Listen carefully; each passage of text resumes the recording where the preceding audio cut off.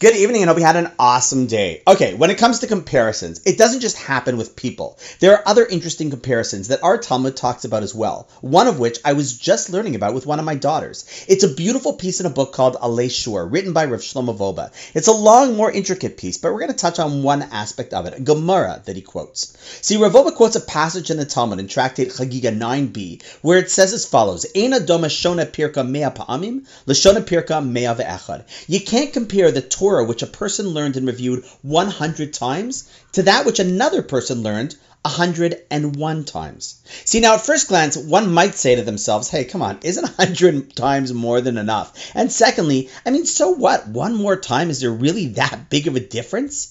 In response to that question, some of the commentaries suggest that as with anything that's truly important, it is the person who goes the extra mile for it who truly shows their superior level of devotion to what they're doing. Think about the following scenario. Everyone on the basketball team is asked to take 100 consecutive shots for practice. It's long, arduous, tiring, and by the end, they're exhausted and just want to hit the showers. As they get close to the end, they count down, and as they launch their last shot, they head to the locker room to cool off.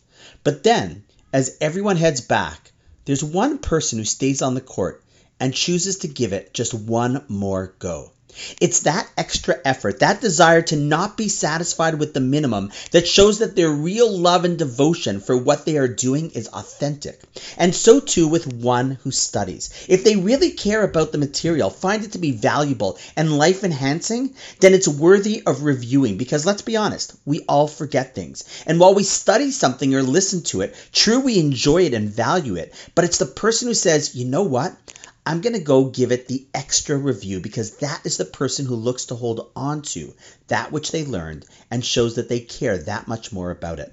See, sometimes it is that one extra percent which is more important than the first 100% you give. And thus, when we're talking about comparison, the Talmud teaches us you simply can't compare even a person who studies and reviews their Torah 100 times to a person who says, you know what?